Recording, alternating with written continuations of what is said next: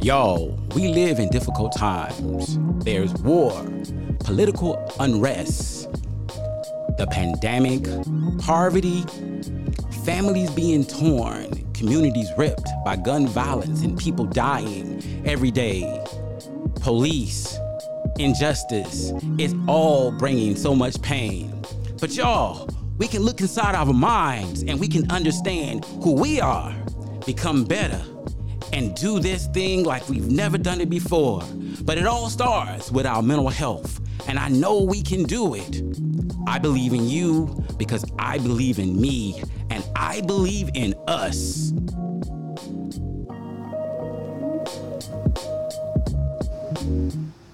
Hello, everyone. My name is Gerald McGee of Everyday People Individual and Family Counseling Center, and we are celebrating 10 years of Everyday People Counseling. And we're so happy to be here, located in the Shore Cultural Center in Euclid, Ohio, the big red building in the middle. I'm so excited to have Niesha Perry with us again today, the founder of Triumphant Counseling, and she also has a book. I do. And so we're going to be talking today about setting expectations for self-care, yes, and how we actually go through that process of making it happen. Because it's one thing to talk about it, but it's another thing to actually have something in place to make it happen. Somebody say make it happen, y'all. Make it happen. Come on, y'all. Let's make it happen. But before we get all off into that, we're gonna set the table with a little bit of attitude of gratitude. Mm-hmm. And today, our attitude of gratitude is learning how to master what you have control of and knowing what you don't have control of. Because mastering the things that you have the ability to control will make your life a whole lot easier. Look, y'all, if we don't experience any stress in life, that means we're dead, because we're going to experience stress one way or the other. But we can manage how much we stress by understanding what we have control of, becoming efficient at managing those things, and leaving the rest to somebody else. That's right, y'all. So let us learn to master what we control, so we can become the best versions of ourselves. So, with that being said, Niesha, how you doing? I'm good, Gerald. How you doing? I am doing good. I can't complain too much. Yeah, you done pop your collar and everything. Okay. Yeah, got that Carolina blue on. Yeah, see, people may not know this, but I'm a old school kid from North Carolina. I grew up in North Carolina, graduated from college in North Carolina, and I came to Ohio, and I've been here, and I've been here ever since then. And I know people say to me all the time, well, how is somebody from North Carolina in Ohio? Because I wanted to be in an environment like what I saw on Charlie Brown. An environment where there was snow and know what that was like and know what that felt like and everything. So I was amazed. But I'm going to tell you, when I first came here, I did not realize how much it would snow. Now, it don't snow that much now, but when I first came here, it seemed like it snowed and it snowed and it snowed. Mm-hmm, and it did. And it snowed. And then I was like, Dad, yo, where the grass at? When where the grass at? When is the grass gonna come back out?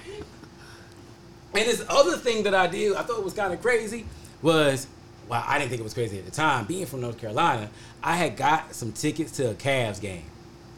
And it was snowing that day. It was coming down. So I called the Coliseum trying to figure out if they was going to cancel the game.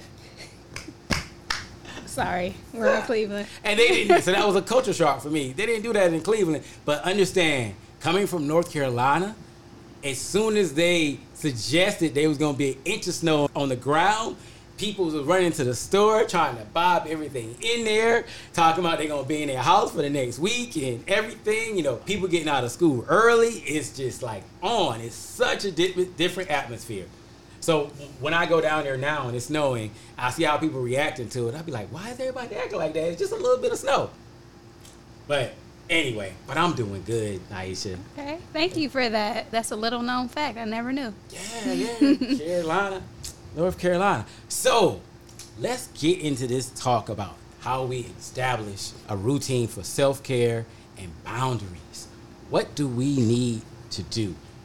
Obviously, there must be some technique to it. In our last episode, we talked about the baseline. Yes. We talked about having a routine. The music had to have a baseline that flowed a certain way, so the music could be predictable. So we could get a sense of where it was going, and we need to have that in our life in order for us to be able to have a quality life experience, one that will actually work for us. Yes. Our story will be one that it was our experience, not just the reaction of somebody else's actions or somebody else's doing or somebody else behaving. Now, but when we tell our story, we feel like our life was ours because we designed it, no matter what our obstacles were. We made it happen in a way that we wanted it to be. Yes. So with that being said, because I like to talk a lot, right? Let's talk about...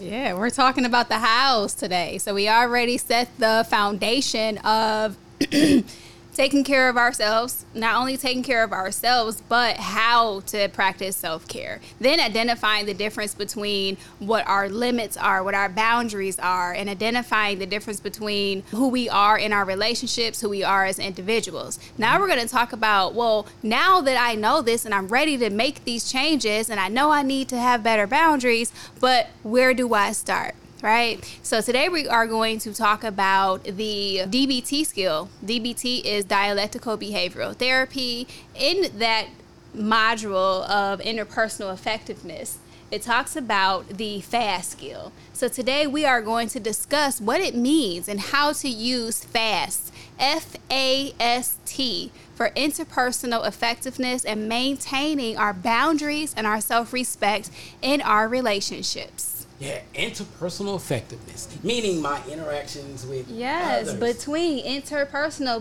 two people. Yeah, between two people. Yes, we want to get better at that. So let's start with it. So where you get us going here. All right. So we're gonna start with the F. The F in FAST stands for fair. We want to be fair. We don't want to go into our relationships, especially last episode we talked about when we have that emotional connection with others. We want to be good enough. We want to be seen as good people.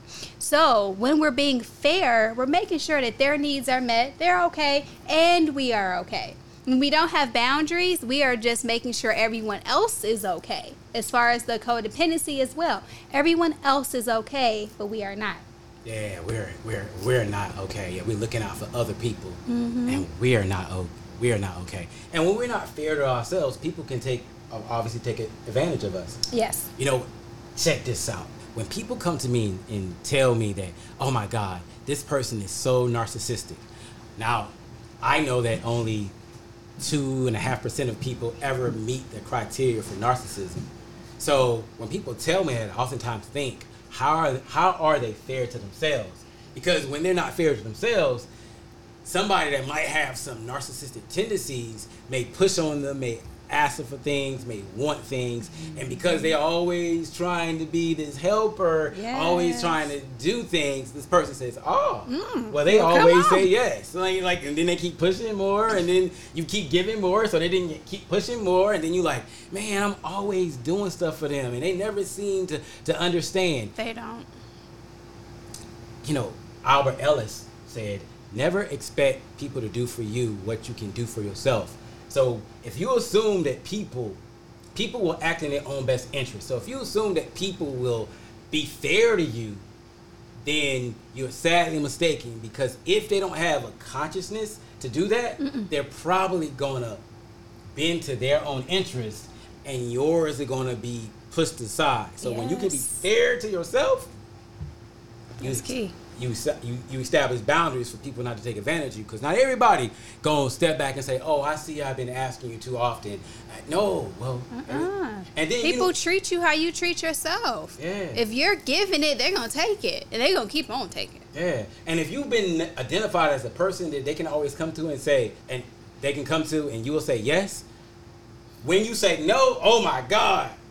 Yeah, it's like Beyonce say, the first time I said no, it's like I never said yeah. Yes, exactly. Good job.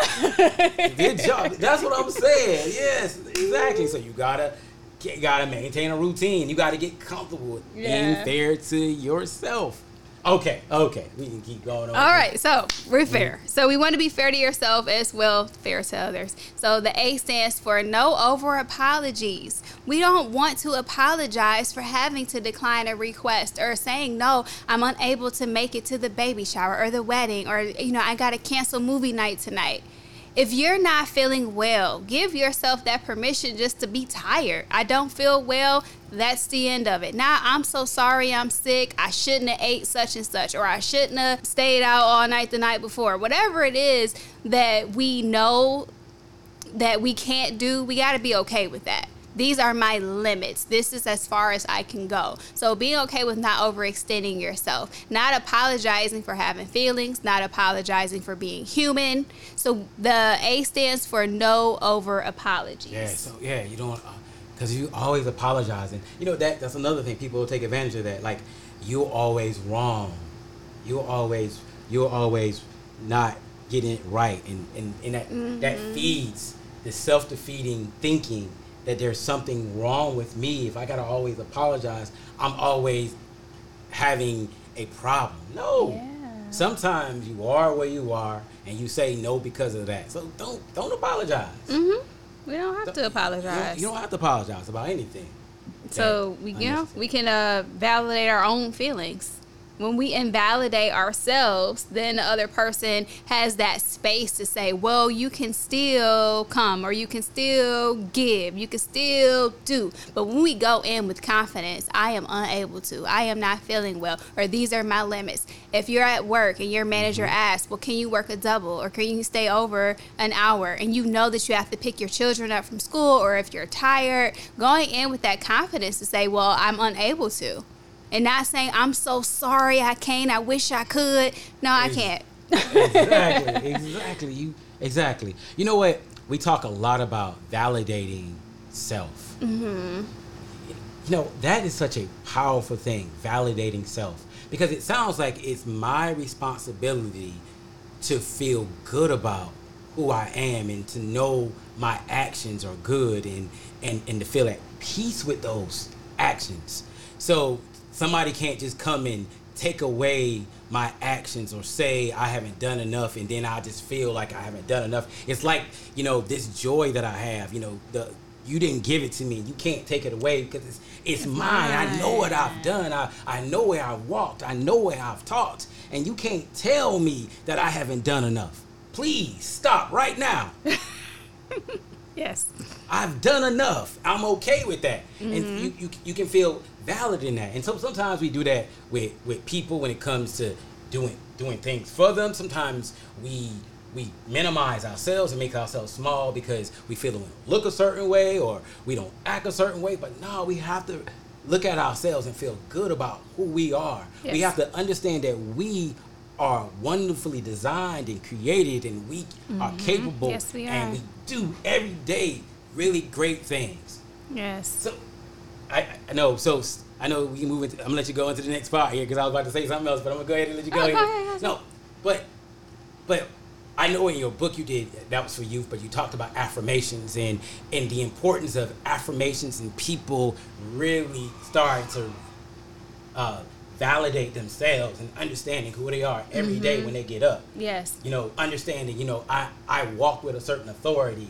That I am good and I can fail, but that doesn't make me. That only helps define my next success. Yes. Like just knowing that and just believing in that, because so much we get into this dialogue in our head and feel like we're always questioning who we are. Every failure, every sort of success, we never feel good about who we are. So the constant need for that validation from somebody else versus looking inside and realizing, you know what? Whether I fail, whether I succeed, I'm still good. That's right. Absolutely. I made a mistake because I actually tried. Absolutely. Well, I love that. I made a mistake because I actually tried. That's right. Listen, tune in next time for the continuation of this episode.